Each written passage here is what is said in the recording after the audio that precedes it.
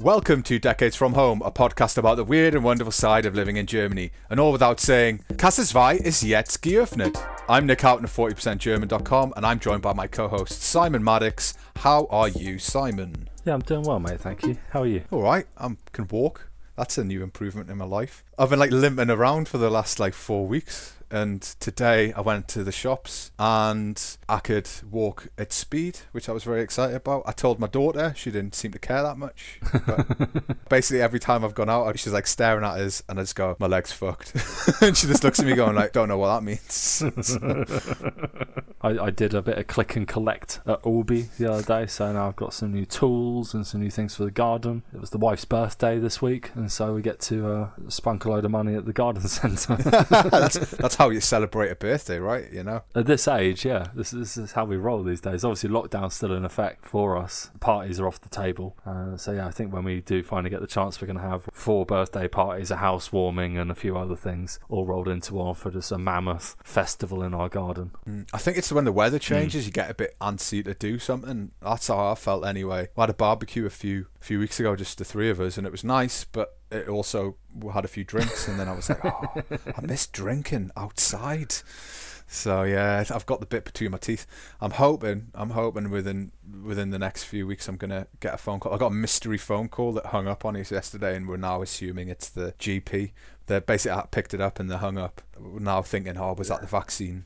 Was that the call? Have I missed the vaccine opportunity? But and when you finally get hold of them, I'll be like, we called you. You didn't answer back of the line. Exactly. But again, I get a lot of random phone calls from random people. Sometimes you pick it up and it's our car call centre, and I don't want to talk to them as they speed read some garbled nonsense about a magazine they're going to send me once a month or whatever, or once a quarter. Back to work next week, so that's quite exciting. Next week, is that? Yeah. It's can you believe it's sort of rushed by? It feels like only a week ago I was saying, I'm on parental leave, and now it's over. Back to reality, baby. Okay, well, yeah, good luck with that, mate.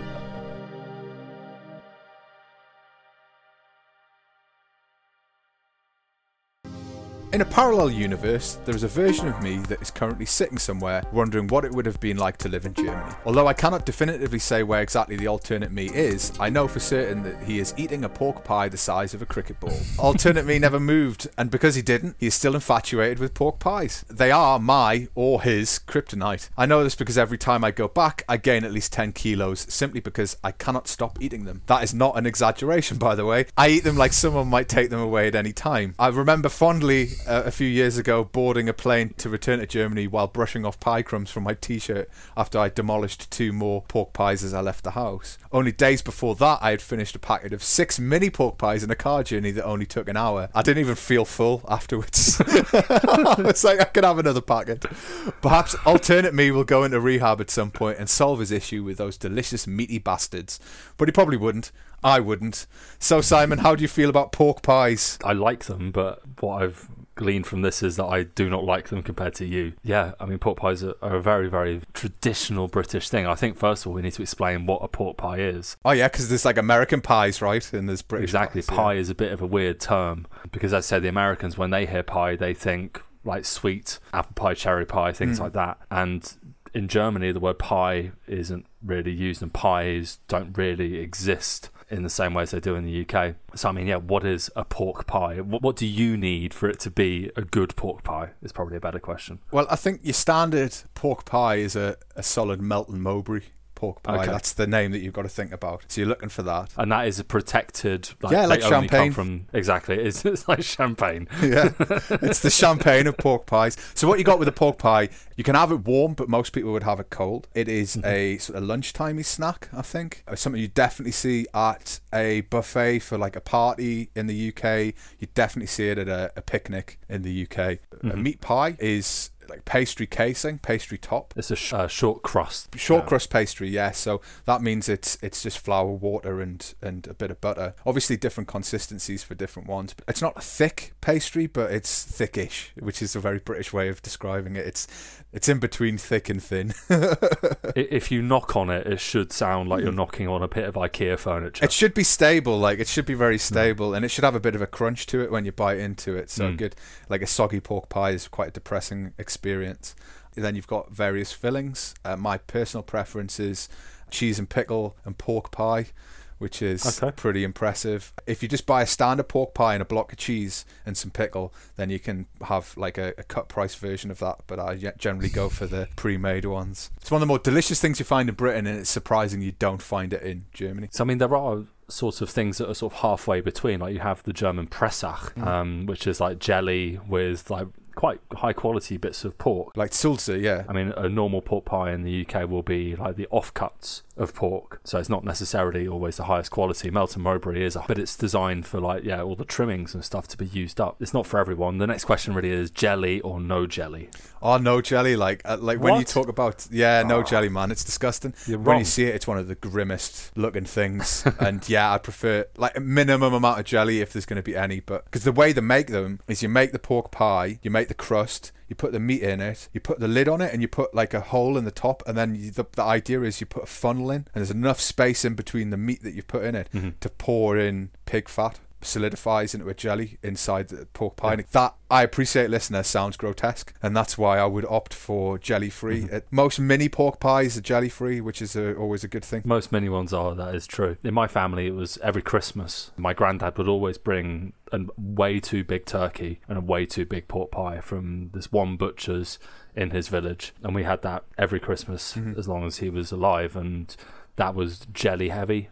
And in my family, that was the bit that we fought over, like who got the best chunk of jelly. Jelliest bit. We're heathens, apparently. I mean, for me, I definitely love pork pies. And it was something that when I took my wife with me to the UK for the first time, we went to Ironbridge Gorge. Ironbridge Gorge is the home of the very first iron bridge in the world, hence the name, thanks to Thomas Telford. And on one side of the bridge, there was a very traditional English baker's, and they had pork pies available. So I was like, oh my God, I need pork pie. Bought one, ate half of it in like a few seconds, and my wife sat there like, what is this animal picking? She wasn't a fan. I do have to be raised on these things, so I'm not expecting our German listeners to suddenly become Melton Mowbray pork pie addicts like yourself. But it's weird that it hasn't occurred here. Thankfully for my cholesterol levels, I live in a country devoid of British-style pastry-covered pork products. Sad. Sure enough, there are many delicious pork dishes here, but none that can replace my temporary pie friends. I'm also beholden to a wife who demands that I live as long as her, if only so that she has someone around to reach the stuff on high shelves or to shoo away random spiders well into our dotage. I fear the day someone realises how lucrative it might be to sell British pork pies to German consumers. Not because I would end up buying any, but from the horrifically bruised hands I will have, caused by my wife slapping packets out of them every time we go shopping. I mean, I see a secondary thing we can move into. So Decades from Home dating agency and pie shop. Come for the pies, leave with a date. Oh, you got a slogan right there, hot off the press. Yeah, that might be a thought. I mean, the dating agency seemed to go down well with listeners. So I mean, if we can make $8,000 on dating, we don't need to make much on the pies. Sell it as a loss leader. Yeah, it's a loss leader. That's what we're going for. Yeah, so I mean, the discussion among people who've moved to Germany or moved to any country is a lot about the food that they miss, and we've talked a bit about that, but I was thinking about foods that we could import from the UK. A tricky number, I think we'd both agree, given the state of Brexit at this point. But you've compiled a list of the top food and drinks that British immigrants miss when they've moved to Germany or other countries. So do you want to lay it on me? What's this exciting list that you've compiled? Yeah, so this list actually came from website vivamanchester.co.uk. It's not a site I've used often, but I'm going to give them a shout out anyway because they have done the legwork on this. Yeah, you're right. Viva Manchester. I like it. So the first thing that comes top of the list is tea. We've spoken about tea before with a lot of love and affection and dedication. So much so that people are like calling us out for our incessant conversations. It has about been tea. mentioned in feedback that we do get a bit carried away on the tea, and that's fair enough. So very quickly, I thought it'd be interesting to talk about the brands that we love. So Nick, tea brand of choice would be? It's always Yorkshire tea, dude. Good lad. Yorkshire or Ringtons, but just Yorkshire. Yorkshire Okay, is the sorry. correct answer. Anything else is wrong. You have to buy the Yorkshire tea online, whereas you can buy PG Tips.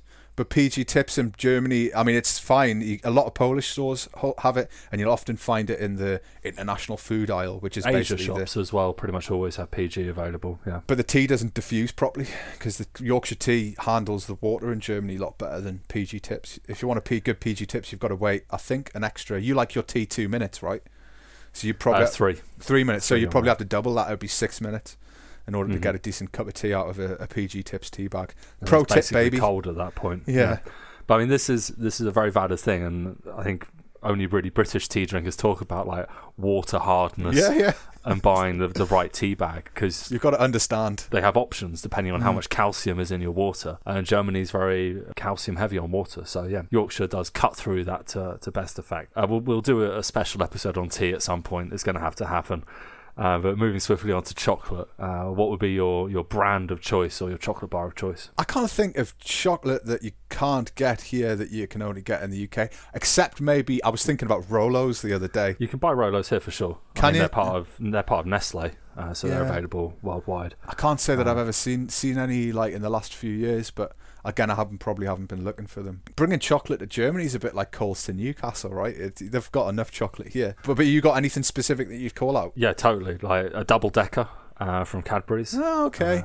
Yeah. That's a pretty special chocolate bar that there is no alternate to it. Whenever I see one in the UK, I will grab it. It's like a biscuit base with like a nougat top and crunchy bits. It's very, very good. So thick. It's so thick. But I think with chocolate, it's about where you come from. Is normally your Right. favourite. So, I mean, there is a wealth of excellent chocolate here in Germany. There's no question about that. But Cadbury's Dairy Milk is, for me, my favourite chocolate. It makes me feel at home. I tell you what, I would be remiss, and I'm sure our Scottish listeners would call me out if I didn't say Tunnocks tea cakes. Or Those are Tunnocks available wafers. in Germany now. What? Where? Edeka has started Really? holding. Yeah, every now and again the Tunnocks caramel bars are available as well. Right, I'm which leaving. are I'm stunning. just going to go now. See you later.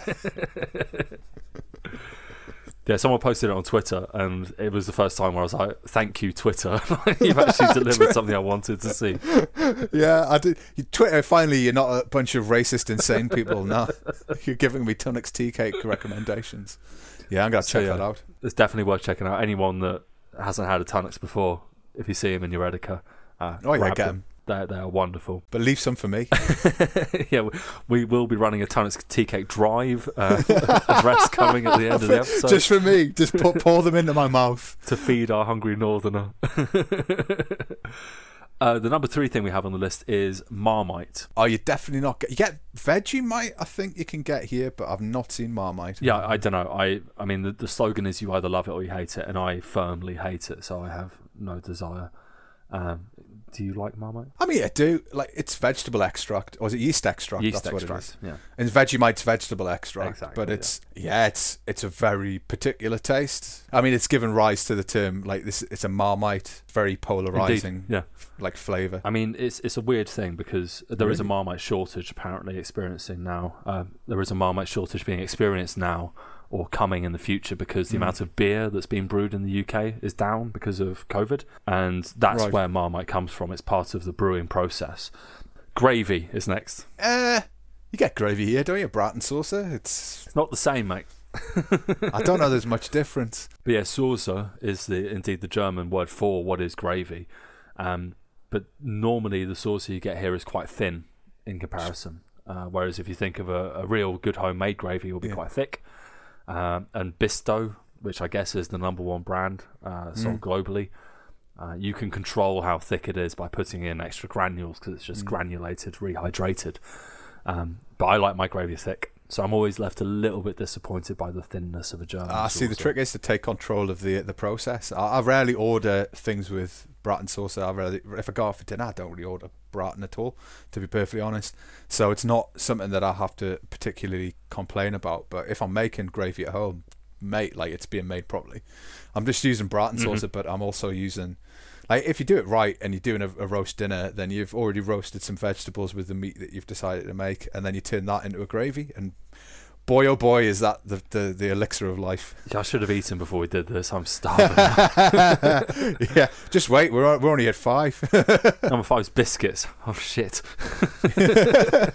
Honestly, I think the German biscuit options are superior. When I go in the sweet aisle, the biscuit options are pretty solid. I'm not really asked about digestive biscuits or maybe like a custard cream, but I can get custard creams here. That's not a problem. I have to agree with you. There's one thing that isn't replicated very well here, and that's a chocolate hobnob. Yeah, you don't get hobnobs a lot, yeah. The king of biscuits. Of course, connected to tea, a very common thing for British people to do is to dunk their biscuit in their tea, and the hobnob is the only biscuit that will drink your tea for you because it's so fucking it's like a hard. sponge. Doesn't bend, it doesn't flake, it's robust, it's salty and sweet and chocolatey all at the same time. It's full of oats and you should see the look of disgust that my wife and my brother-in-law give me when I dunk biscuits in coffee or tea. The look on their faces is just absolute astonishment that is something that you would do. And I don't know if that's typical for the whole of Germany, but I've had reactions from people when they've seen me do it and they've just been like, what are you doing? I remember one time someone said, you can't do that. And I was like, well, just fucking watch me. Like, if there's one thing that's going to make a British person do something more, it's if you tell them they can't do it. That's the truth of it. So yeah, I can live without whatever Britain's offering, really. Yeah, you mentioned custard creams, and this is something that's sort of quite traumatic for me because at boarding school we got like an allowance of biscuits. Get like a roll, and that was your supply for the next day or two. I can't remember how often we got them, but of course it was like charity. My school, and so they were like the cheapest ones possible. Did it become like a illicit currency within the school, like cigarettes in prison? Totally, because like the Bourbons were the number wild. 1, custard creams number 2, and then you had like rich tea were at the bottom. Nobody wanted rich tea. It's a lot like prison boarding school in that sense, like economies of trade and supply and demand. Totally like it's all very much the same. Yeah. Okay, so what are we on now? Number 6. Crisps is number 6. So, what's the best brand of crisps in the UK? I don't eat crisps. Amazingly, I'm just not.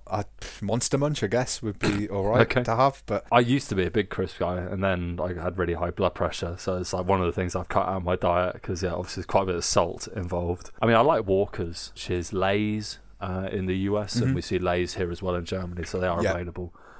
In the UK, it is a big culture, crisp flavours. And it's even gone so far that companies like Walkers have had like initiatives from the public where you could suggest like what flavour crisps. So there was, I think it was 2000, they did a campaign and it resulted in the all-day breakfast being made into a crisp flavour, chicken tikka masala, fish and chips, like all these iconic Didn't have like things. a squirrel flavour. There was a squirrel flavour, yes. Yeah.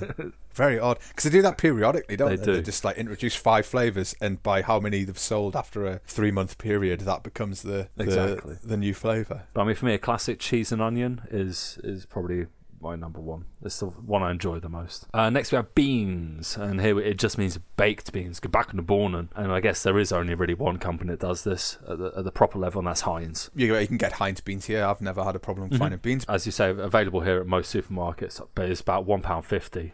€1.50. I'll switch to sterling for a second there. So it is quite expensive, and again, I'm traumatized by them. I had them 3 meals a day until I was 18, so I don't eat baked beans very often. But yeah, next up, bacon. We love bacon. Listeners know that. We love bacon. I don't think we need to go. We spent like I think an hour talking about bacon a few weeks ago, so yeah. So next is pies, and we've mentioned pork pies, and of course one of the pies that is accessible to anyone in the world is the Frey Bentos. Oof, pie in a tin. It is a pie in a tin. Like, that's wild, that stuff. I mean, it's if you've never seen one, it's a circular tin, and then you put it in the oven, I guess, and you've got a pie. It's a pie in a tin. I think you take the lid off first. I can't say I've ever had one, so I have definitely had these pies when I was boarding school / prison, and that's definitely it's very low quality food, but it's definitely a cultural thing in the UK. I mean, obviously where Nick's from in the north of England, it's more of a cultural thing. Going to the football traditionally would involve a pie at half time. When I went to watch the rugby down south, it was more like paninis than pies. But yeah, a good pie. Very hard to get here. Yeah, I mean, when I've been to watch Newcastle United play, nowadays it's a lot of like burgers and hot dogs and crap like that. Don't get so many pies in a pint. When I went to watch the Newcastle Falcons play, It's very much the other side of the tracks. And it was like, would you like some asparagus with that? Or would you? Well, we've got some guacamole on the side. And I was just like, yeah, just get out of here. This is ridiculous. Number 10, we have cereal. I mean, yeah, Kellogg's is, I guess, the number one brand. Weetabix. You get Weetabix here, though, don't you? Yeah, you can. I did see someone posted that they were having trouble finding them in Berlin. So I don't know if there's a struggle in the capital, a rush of all the expats buying their Weetabix for Brexit. I'll be frank, I think I miss American cereal over any other cereal, because like Captain Crunch or Fruity Pebbles, stuff like that. Like, I love a really sickly sweet cereal.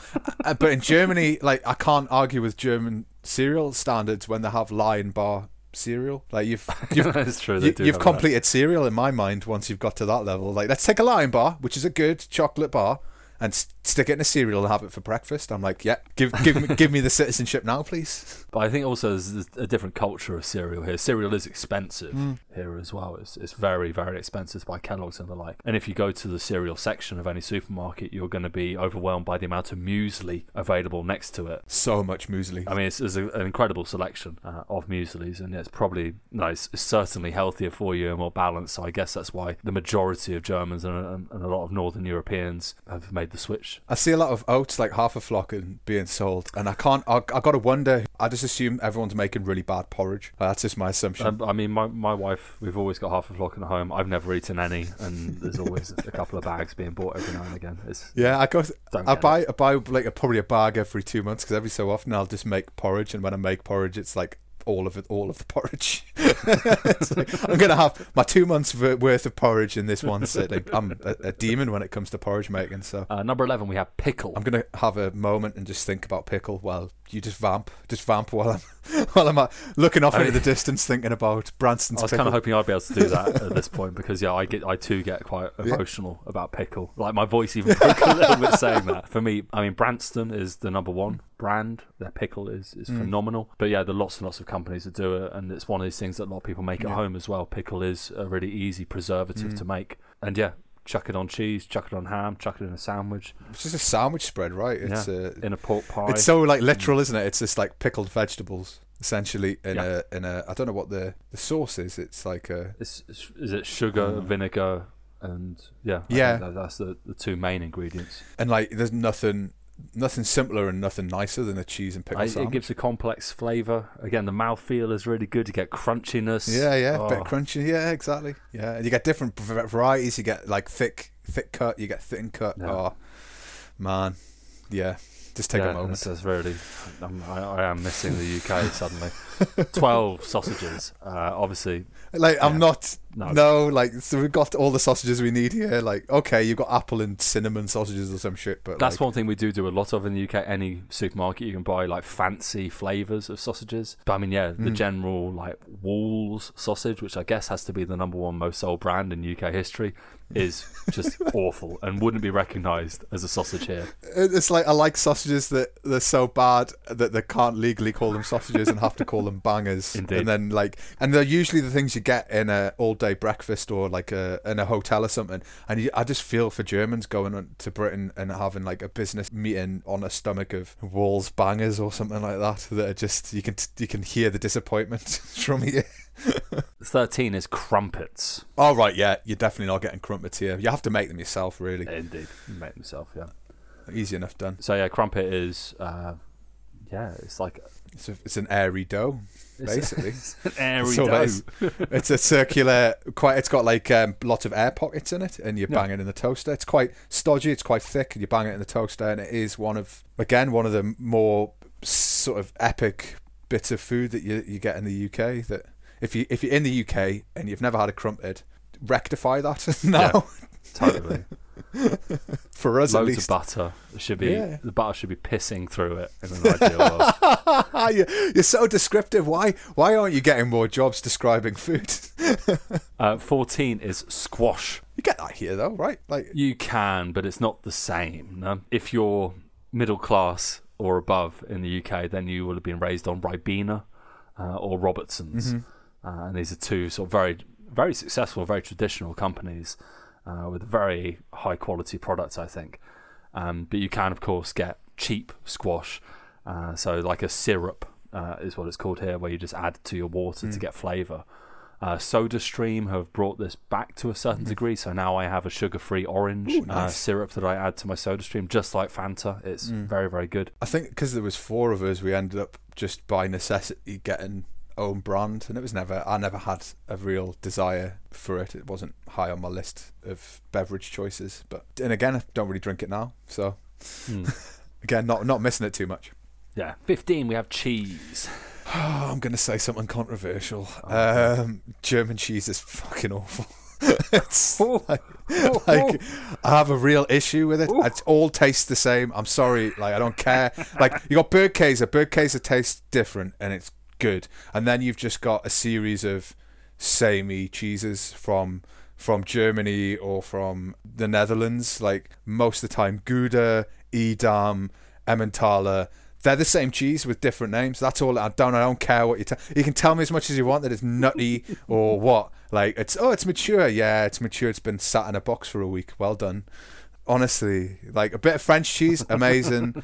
Obast's very good. I do like that. But again, that's very particular to Bavaria. And you've got Frischkäse. That's pretty nice, where it's sort of mixed with something that's generally good. But your general sort of packets of cheese are just a fine selection of disappointment in my mind. Anyway, rant over. Okay, so complaints can be sent to 40% German. Twitter handle. I mean, I do have to agree with Nick to a certain degree. If you buy, you can buy sliced selections. Where you have apparently all these different cheeses, and they do have slightly different feel, and they look slightly different, but the taste is very much the same. I am a massive fan of a mature cheddar, and will die on that hill that it is the most versatile cheese that there is. But yeah, when we look at France, is just they are masters of cheese, and I'd rather have a selection of French cheeses than anything German in my fridge. Oh dear. Ugh. Let's move on.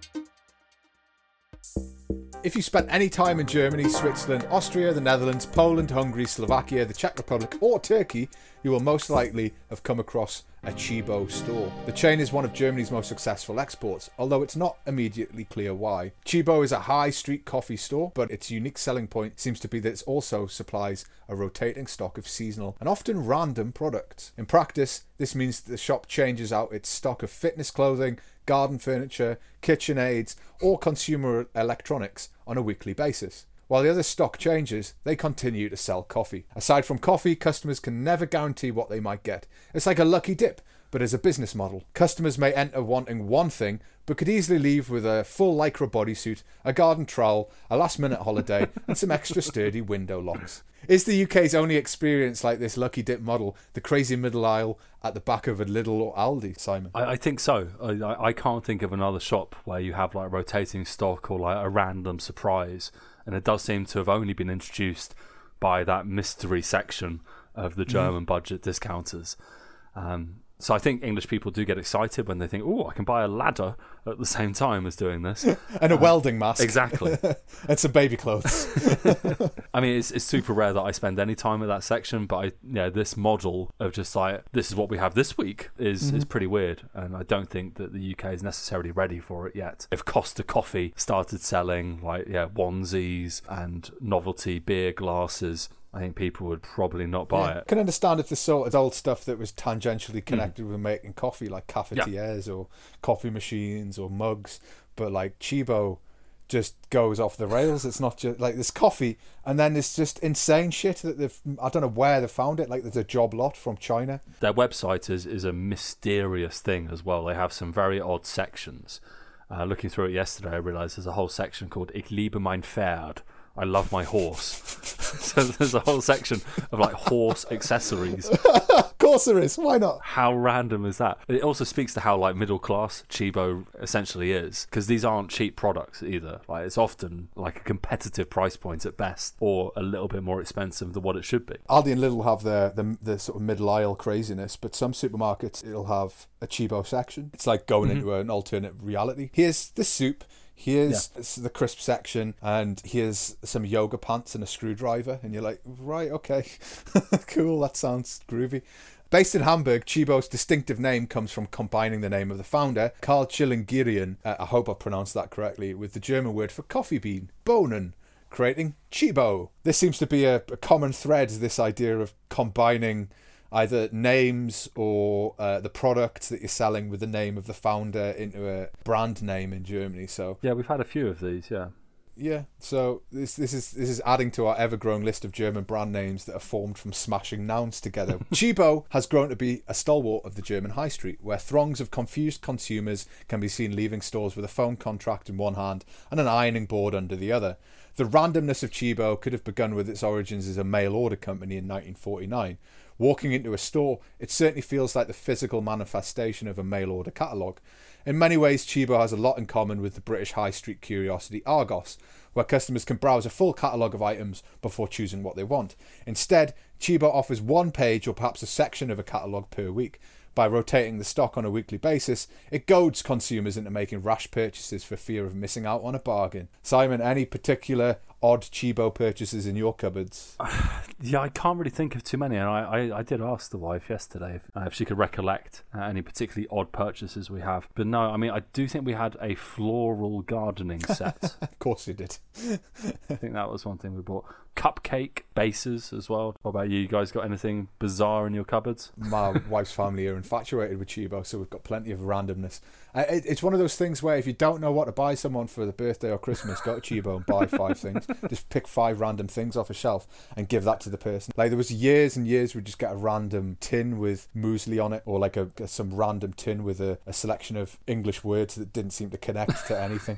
And then you just get, it was just full of just like, what did we get? One time we got an orange juicer device that was shaped like a leaf for no real reason, just naturally. And it was so badly designed. Like it didn't. The leaf idea with the leaf was there was a leaf bottom to it that would funnel the juice into a base. Didn't work. Never worked. Just got orange juice everywhere, and I'm like, this isn't even designed properly. And my wife got a set of skipping ropes that were like electronic that never worked, and they weren't even good skipping ropes. You couldn't extend the length of them. It was just, it's ridiculous. What else?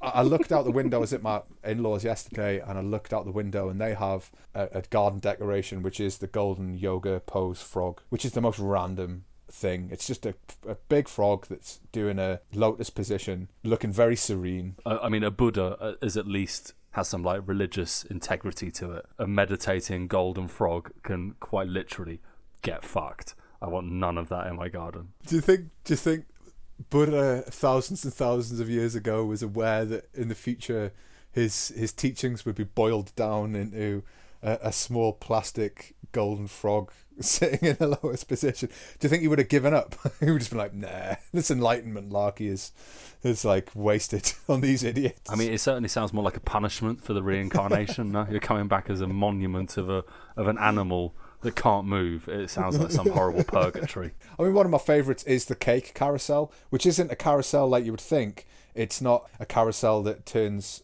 horizontally, it turns vertically. It's shaped like a Ferris wheel, and that had cakes on it. It's so far out there. I've got a photo on my phone somewhere. If I'll share it if I can find it, but it was like having brain surgery when I looked at it. Anyway, despite selling a wide variety of products, Chibo is not renowned for high quality. Whenever I ask people if they like Chibo, the majority reply positively, while staring into the middle distance with a look that says, yeah, I do like Chibo. I don't know why. People are hard-pressed to remember any of the items they bought, or if they still use them. They might have picked up a banana-shaped box in which to carry a single banana to work, perhaps a musical bottle opener, maybe LED candles, or a mould for exact measurements of butter. All of these items have at one time been on sale at Chibo, but are easily forgotten once the novelty is worn off. Chibo's success seems to come from the products that are designed to be forgotten in a kitchen cupboard next to a sandwich maker. It's also the go-to store for gifts for people that you don't know very well. Want to buy the boss, the neighbour, or the dentist a gift but have no idea what they want? No problem. Chibo has you covered, my son. Various housewarmings and birthdays have stocked our cupboards with a fine selection of Chibo branded items. Better than bread and salt in my book. Is it though? I think if you turned up my house to the housewarming with a Chibo product, I'd just tell you to leave. You're not welcome. I think if I turn up with a pork pie carousel, you'd be all over it, mate. If they making pork pie carousels, I'll take everything back. I'll rewrite a I Love Chibo blog all about it. My wife and I don't bake muffins, yet we have enough reusable cake molds to begin a small-scale baking company. I've never had a problem cutting apples, but at some point we gained an apple-shaped apple cutter, which, by the way, doesn't work. We may have used it once or twice until we remembered knives existed. The pedometer was bought on a whim one January when we both realised we'd overdone the festive period. The best advice I can give to potential customers of Chibo is try and buy something that you might actually use. Don't be tricked into buying that oversized gold meditating frog we mentioned already, or an electronic dog barking device to scare burglars. That stuff's junk. My wife, a staunch defender of Chibo, is adamant that useful bargains can be found, pointing out I had at least one pair of Chibo socks in my wardrobe. So, if I can say anything about shopping there, I would say get the coffee, buy the socks, leave behind any plans to purchase the jogging parachute. Jogging parachute? The jogging parachute, my friend. It is I guess for people who run really fast. It's like an added resistance. I think it's an added resistance tool, Jesus like you put it on your back. Yeah, it did seem... I've never seen anyone use it, although I would be delighted to go down to the park to see someone using one. I would just be like, this is a TikTok, definitely.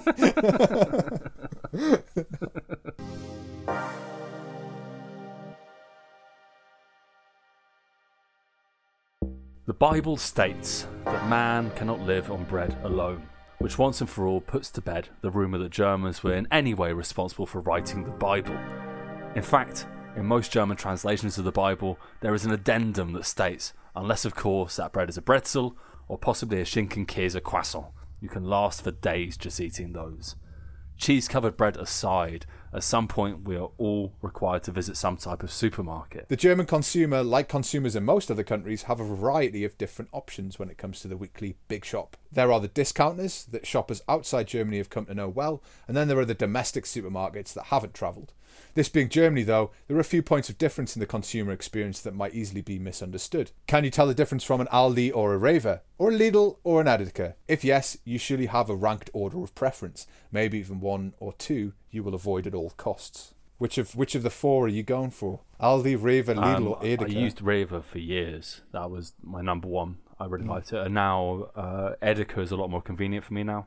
So I use that quite often. Aldi and Lidl, I basically never go to. Because there's a Rewe Metro, which is like one of the small inner city shops. Because usually you don't get supermarkets bang in the middle of the city. They're either in a super centre or like a mall outside the city centre, or the larger stores outside the sort of city limit. But yeah, so I'm sort of stuck with Rewe. I like the butchers there. They're really canny. I've talked about them. They're my favourite people, you know. But a lot of the other stuff it's not really that great. I'm not really that impressed with the bread and stuff like that. But my preference would always be an Edeka or a Lidl. My wife likes Lidl, I think, for the prices more than anything else. Yeah, I'm firmly on the Lidl Edeka side of that Grenze. Yeah, I thought I also liked Norma until I moved, and then I went to the local Norma thinking, oh yeah, I like Norma. And before I went, my wife was like, are you sure? Like, do you just really want to go Norma? I was like, it's great, it's lovely. Went in and it was like going back 2 decades in time. It was the most surreal shopping experience I've had in Germany. And yeah, someone was also loading a tractor with shopping goods outside. It was a very weird moment. But the German supermarket landscape is made up of the discounters and the big chains. Many of you, even our UK listeners, will have come across the likes of Lidl and Aldi at some point. These two are the biggest of the discounter chains, but are far from the only cheapish supermarkets available. In Germany, we also have the likes of Netto or Penny, that sit below the big two with regard to cost and quality. After the discounters, there are larger chains, Edeka and Rewe, that are much more like the UK and US shopping experiences. The misinformed often imagine that German consumers only have discounters and have never experienced branded products such as Heinz or Kellogg's. Sorry to burst the bubble, but brands are freely available, as is kale and other hip food trends. You know what we call superfoods in Germany? They're superfood. No, it's not what it's called. Superfoods. I wish it was that. But yeah, I mean, I think there is that ethnocentrism that suggests that my experience of Lidl and Aldi is the only experience that you're going to have of Germany or German shopping. But the idea that there is only a rip-off version of Cocoa Pops available to German consumers is a fallacy. But yeah, I think the experience of Edeka or Rewe is very much like going to a Walmart at this point, just smaller scale. Yeah, I mean, you do have a more tailored, sort of more focused shopping experience than you would at Walmart, but yeah, compared to any UK supermarket, that's why I liked Rewe when I first moved here, because it felt a bit like home and it felt normal. Whereas occasionally I think when you walk into an Aldi or a Lidl or a Netto or a Penny, you can feel, for a slightly snobby approach, you feel a little bit cheap. And that's not necessarily what a British consumer is used to. I mean, so to highlight the difference here, we have an example from Focus.de, which ran an experiment to decide, ran an experiment to look at the price differences here. And so they tested by buying 19 branded products from 5 different supermarkets. We have Lidl, Kaufland, Aldi, Edeka and Rewe for this experiment. And there was a pretty clear winner. So in first place it was Lidl was the cheapest. That's not a surprise, right? Not a surprise at all. €29.40 was the cost for these 19 products, which we're going to talk about in a minute. Second was actually Kaufland. I quite like Kaufland. I don't go to it very often, but it is good. And that was 30 cents more, $29.70. We didn't mention Kaufland in the 4 that we had earlier, but I think Kaufland is very much like a Walmart. It's very big, it's very spacious. I always find it's upmarket, so I'm kind of surprised it being number 2. But I mean, that's great. I always think it's a good standard. Don't go to it that often, but I think they're pretty much only on city limits. I can't think of one in a city that I've been to, so I think they can afford to be a little cheaper because of their locations, maybe. Third was Aldi. Which came around €30, so 60 cents more expensive than Lidl. Fourth was Edeka, which came in at €30.14. And fifth, the Flash Rewe. My middle class instincts are kicking, and I've picked the most expensive supermarket, just like fucking Waitrose. I do feel like Rewe is. I mean, there is no Waitrose like comparison really, like a supermarket that's, unless you're talking about going to a department store supermarket. Exactly, yeah. Department store shopping, food centres do feel like Waitrose or like a bad Harrods. Yeah, they're like trying to impress you with their champagne selection and stuff like that. But like Rewe's, you sort of, I'd always assumed was the most expensive. What's interesting though is if you had this kind of test in the UK, and I worked in supermarkets for ages, what usually would happen is they'd put some big sign in like a shopping cart or a trolley full of the products that were in the list, and there would be a big setup saying we're the cheapest. You don't see that much here. They don't see the big, like, we are the cheapest supermarket, or we're the most like affordable supermarket. You don't really see signs so much. Like you get Edeka's got like Good and Gunstig and stuff like that, but they're not really competing. It's almost like they live in their own little islands. Like there's got people who go to Rewe and people who go to Edeka, and they don't care about the other shops. I mean, I think there are a lot of families that buy certain things at one supermarket and certain things at another. It makes economic sense to buy a lot of products at Lidl or Aldi because they are cheaper. But then you go to Rewe or Edeka or Kaufland to get something a bit more sort of niche, a bit more sort of upmarket. Whereas I think a lot of British families, you just go to Tesco or Sainsbury's, and that would be your place. So yeah, I think there's a bit more variety here. I think the test is always what have they put in the basket, right? So like what are the... Well, that's what we're going to look at now. What are the products that they've put in the basket? So in these 19 products, I'm going to give Nick a little test. He doesn't really know much about this either, so he might be about to look a little foolish. Is this a revenge for the flag thing? This is very much what I was thinking of. I nearly sent our draft script without this information just to make it even harder for you, but I thought that might be a little bit unfair. So you have had the chance to look I at haven't actually looked at it, so it is. I'm totally ready. You've fallen into your own trap then, my son. So we have products here that are very, very, very normal in Germany, and a lot of them very abnormal in the UK. So my test is, can Nick tell me what these products are? So the first thing we have is Coca-Cola, a 1.25 litre bottle. I'm not going to ask. Never heard of it. What is it? Exactly. That's how northern Nick's family were. They drank water with no squash and never had Coca-Cola. It was a terrifying existence. Haribo Fantasia, 200 gram. I mean, there's so many different versions of Haribo. I know what Haribo is. I can guess it's some kind of excitingly shaped jelly sweet. So yeah, bang on. Brand Zwieback. Brand Zwieback. Like, is that twice baked? Or is Zwieback a name? It's not Zwieback, no. Sorry, it's Zwieback. It's not Zwieback. Yeah. God, I have no idea. Brand, is it fruit at all? Or? No, I have no idea. No, this is a bread-based product. Zwieback is the tiny little toast, about 10 centimeters tall, that you'd eat normally if your stomach is upset. a lot of people recommend have some Zwieback. Right, it's like hard toast, yeah? Yeah. Yeah, I know. Yeah, okay, right. And Brandt is the brand that has the baby's face or the young Oh, boy's you know face what? on it. This is terrible. I was gifted a tin with that, and it looks at me every morning as I'm having breakfast, and I didn't remember what it was. Yeah, I know exactly what that is. Yeah, my fault. This is going wonderfully. Duplo is next. Chocolate bars. It is a chocolate bar. Nutella. Yeah, come on, it's Nutella. Everyone knows Nutella. Yep. Chocolate spread. Everyone knows Nutella. Next, chips Funny Frisch Ungarisch. Yeah, of course. Yeah, we've talked about these before. Funny Frisch is like the founder of the Ungarisch flavour, so... They are. That's where it started. So yeah. Okay, next is Leibniz Butterkeks. I mean, yeah, Leibniz, like if you don't know Leibniz biscuits, then you're having a real hard time, right? But I'm not having the Butterkeks, I'm having the ones with chocolate. Yeah, on those top. are the absolute best. Good choice. They're the best ones. Next, Garamond. I have no idea. Is it a cheese? It is a cheese. Well done. Yeah. Is it shit? Is it a shit cheese? I quite like it, to be fair to Garamond. It's like a camembert consistency and flavour. Okay. It's a good spreadable, but also you can cut it to good slices. Philadelphia. Because that we have everywhere. Maggi. Yeah, it's that weird ingredient that you put in everything. I guess it's the German equivalent of Worcestershire sauce, right? Yeah, it's something in that direction for sure. I mean, it's not just big in Germany. Nigeria, weirdly, I think is the number one market for Maggi in the world now.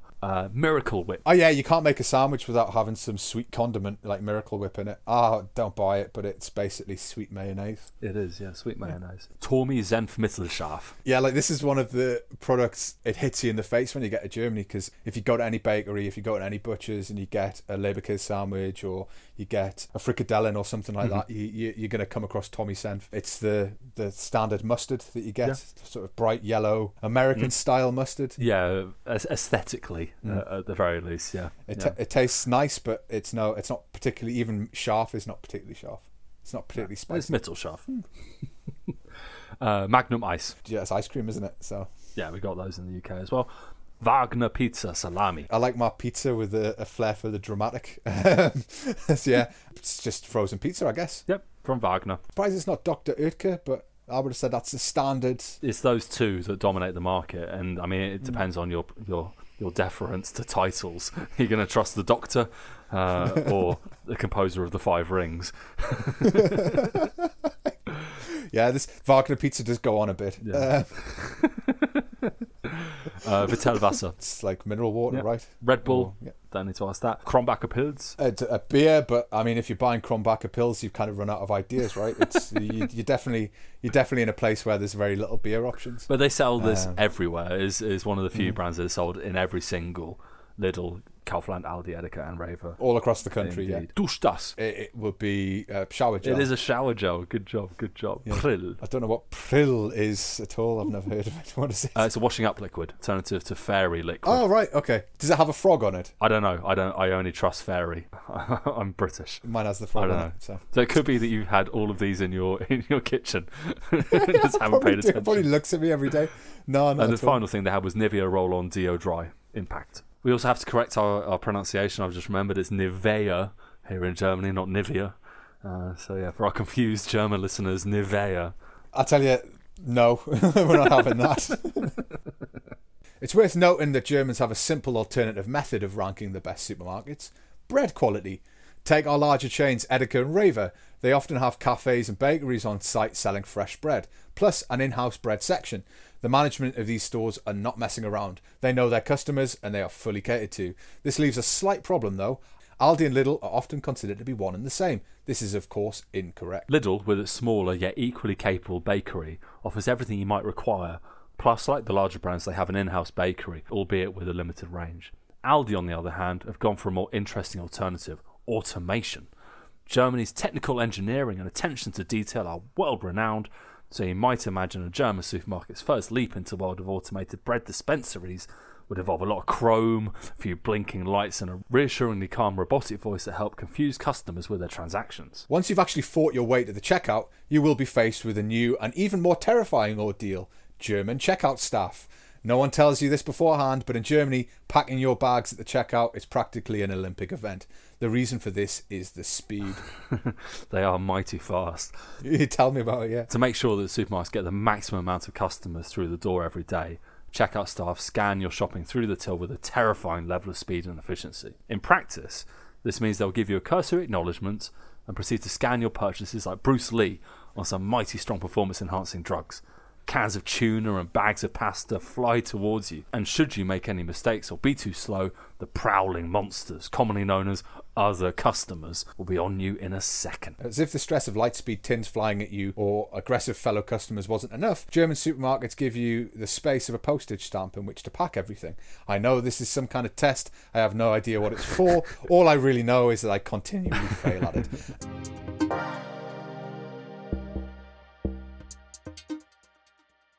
Discounters such as Aldi, Lidl or Netto are not designed with customer experience in mind. If anything, they are designed to get the customer in and out quickly and efficiently. The layout of the store is always the same, with narrow aisles to make it hard to stop and look at items, and products placed in such a way as to minimise any need to ask staff for help.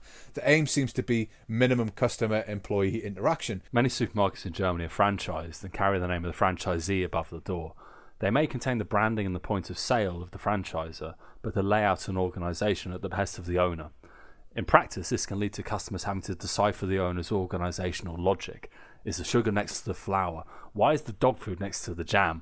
Where the hell are the peas? For new arrivals in Germany, the lack of uniformity can be really frustrating. It is like a shock to the system when you go to a supermarket in Germany. Lidl and Aldi are generally laid out exactly the same because they're not franchised in the same way. But Edeka and Rewe, you walk in and you're basically inside the head of whoever's the franchise owner or the manager of the store, because you won't find all the same products in all the same places.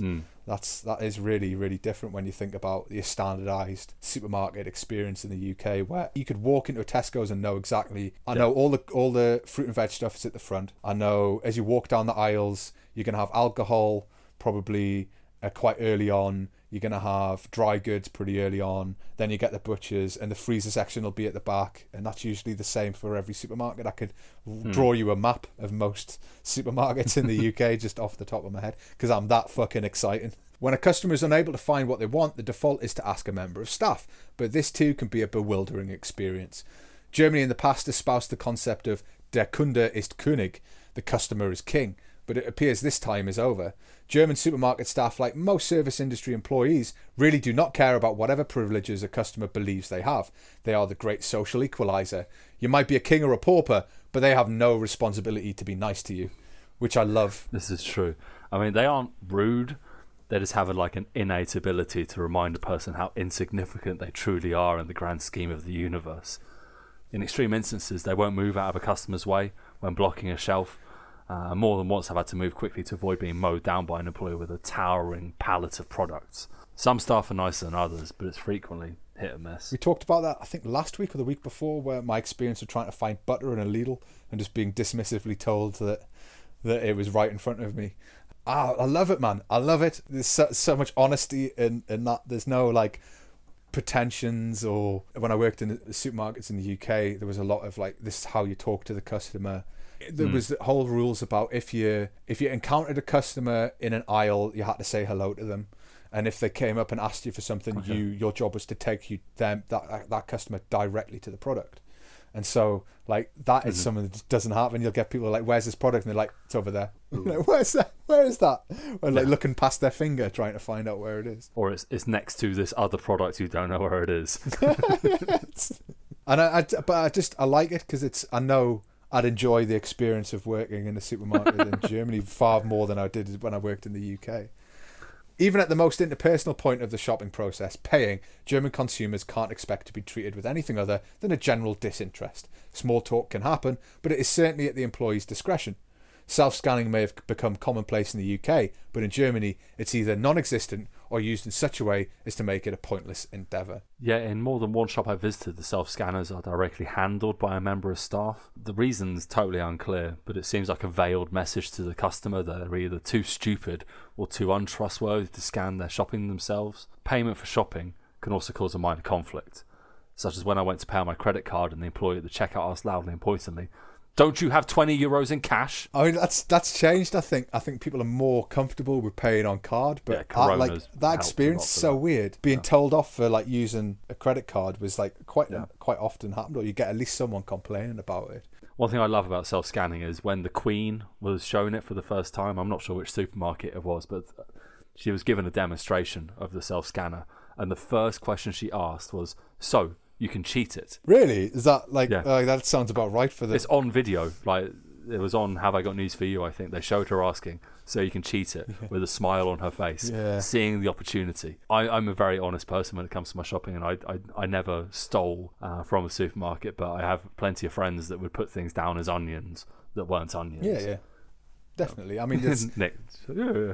I mean, like I worked in loss prevention, don't you know?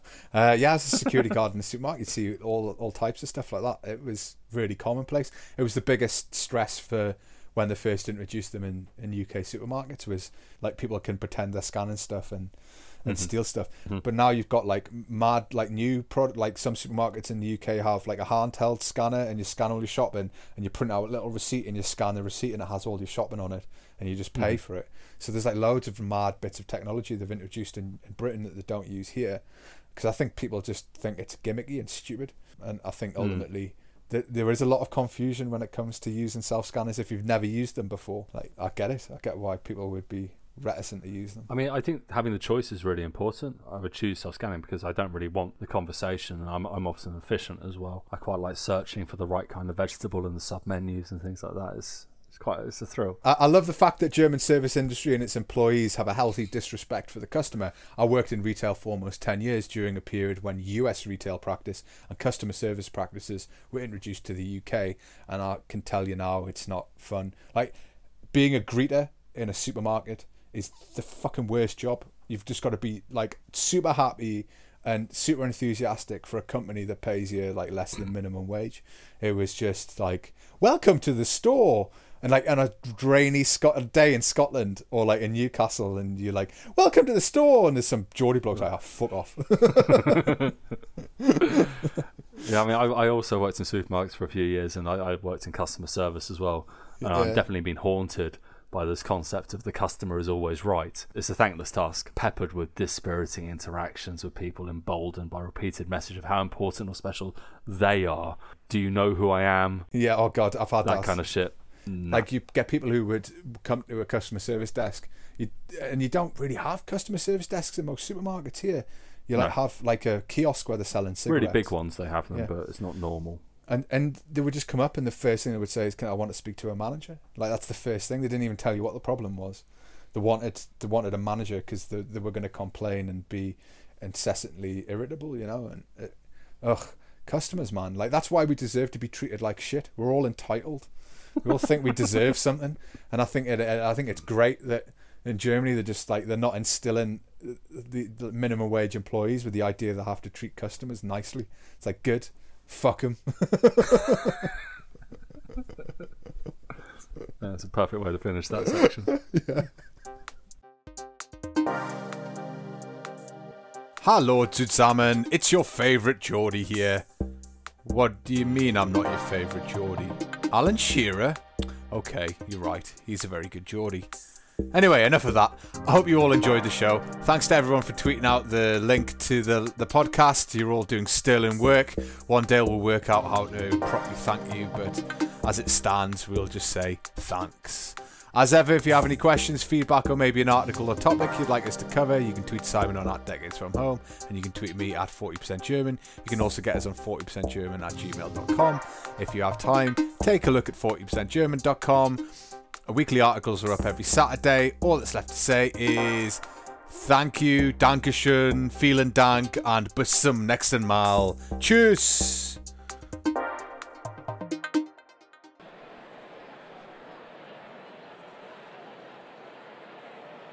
Order! Order! Order! The Honourable Gentleman will now be granted ample time to voice his position in his own way. Order! It is on the record, and we are indebted to him. The next motion, approved by the Whip to move forward formally, is whether or not Raver is superior to Edeka. With that in mind, I call forward the Right Honourable Lord Manners, MP for Lewisham Deptford, Lewisham East, Lewisham West, and Peng. Mr. Speaker, the House of Commons is yet to pass a bill due to the Leader of the Opposition, who I note as being characteristically evasive, Mr. Speaker. The only conclusion which is to be drawn from this is that this leader has no intention of debating the topic at hand, but instead intends to prevaricate as he has been known to do. We are here to answer a simple question. Which German supermarket is better? The honourable and upstanding institution of Rewe, or the den of villainy that we see behind the doors at every Edeka supermarket? Mr. Speaker, if I may, the right honourable gentleman has overstepped himself. He seems to have imagined that Edeka employs members of his own party. It's only there that we are likely to find the villains. Instead, Mr. Speaker, were we to grace the doors of any Edeka, all we would discover is a bounty of wonder, and also some rather pleasant chicken dippers. When I think of the many constituents, the good people of Cockermouth, I am reminded of the duty we are all bound to speak the truth and hold power accountable. The right honourable gentleman is perhaps confused, as the world knows Rewe bread is simply various forms of sourdough, masquerading as a fine selection of baked Mr. goods. Speaker, the right honourable gentleman is indeed correct. Rewe does use a wide variety of sourdough in its bread products, but that is for the simple reason, Mr. Speaker, that Rewe is notoriously cool and cool people. Indeed, the vast majority of the Positively Superfly Fresh know that Rewe is the only shop to turn to. Can the Leader of the Opposition even spell the word cool? Order! Order! Order! The right honourable gentleman will answer the question. Thank you, Mr. Speaker. The right honourable gentleman is indeed correct. I cannot spell the word cool, as it is a word only the lamest of people would use. Mr. Speaker, can we expect the Minister to listen to the wireless after the debate? Or perhaps he will feel compelled to log into his email via his AOL account? This is what we have come to expect of those who support Rewe. Mr. Speaker, let the record show that the right honourable gentleman has, in this House, stated forth the incredible claim that Edeka is superior. Mr. Speaker, an unelected cabal have clearly taken the reins of the right honourable gentleman's party and have led themselves into the darkness. Sir, I would advise getting your house in order and in line before heading on to a mandate that does not have the will of the people. Will of the people? Mr. Speaker, will of the people? I am, from the right honourable gentleman's protests, to assume that he supports the notion that it is Rewe, an organisation yet to be properly approved by this House, is superior. These are the ravings of a lunatic, or someone inclined to skirt the lines of the factual. Mr. Speaker, does Edeka, whom of course are supported by the right honourable gentleman, utilise a misting spray on their fruits and vegetables? Do they, good sir? Look, he's ashamed, as he should be. The MP for Cockermouth knows full well that if we're to debate the level of quality for the constituents, a clear benchmark is if the fruits and vegetables are gently misted. Mr. Speaker, I say the right honourable gentleman's mother enjoys the company of various male visitors. You fucking what, mate? You heard me! Right, that's enough of this. Order! Order! Order!